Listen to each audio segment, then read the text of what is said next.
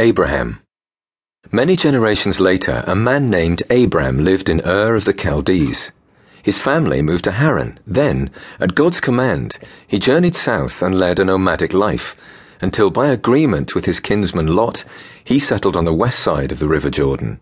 Lot settled in the valley of the Jordan itself, in the city of Sodom.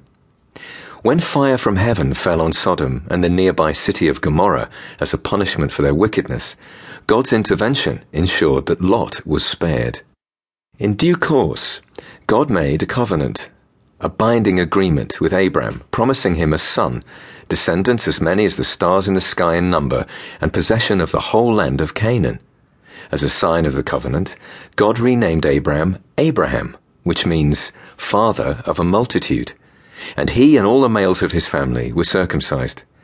By now he was a man of great wealth in cattle, silver, and gold, but he and his wife were childless. In their extreme old age, and by a special providence from God, Abraham and his wife Sarah bore a son, Isaac. While Isaac was still a boy, God put Abraham's faith and obedience to a supreme test. He told him to take his son and to sacrifice him at a shrine on the Mount of Moriah.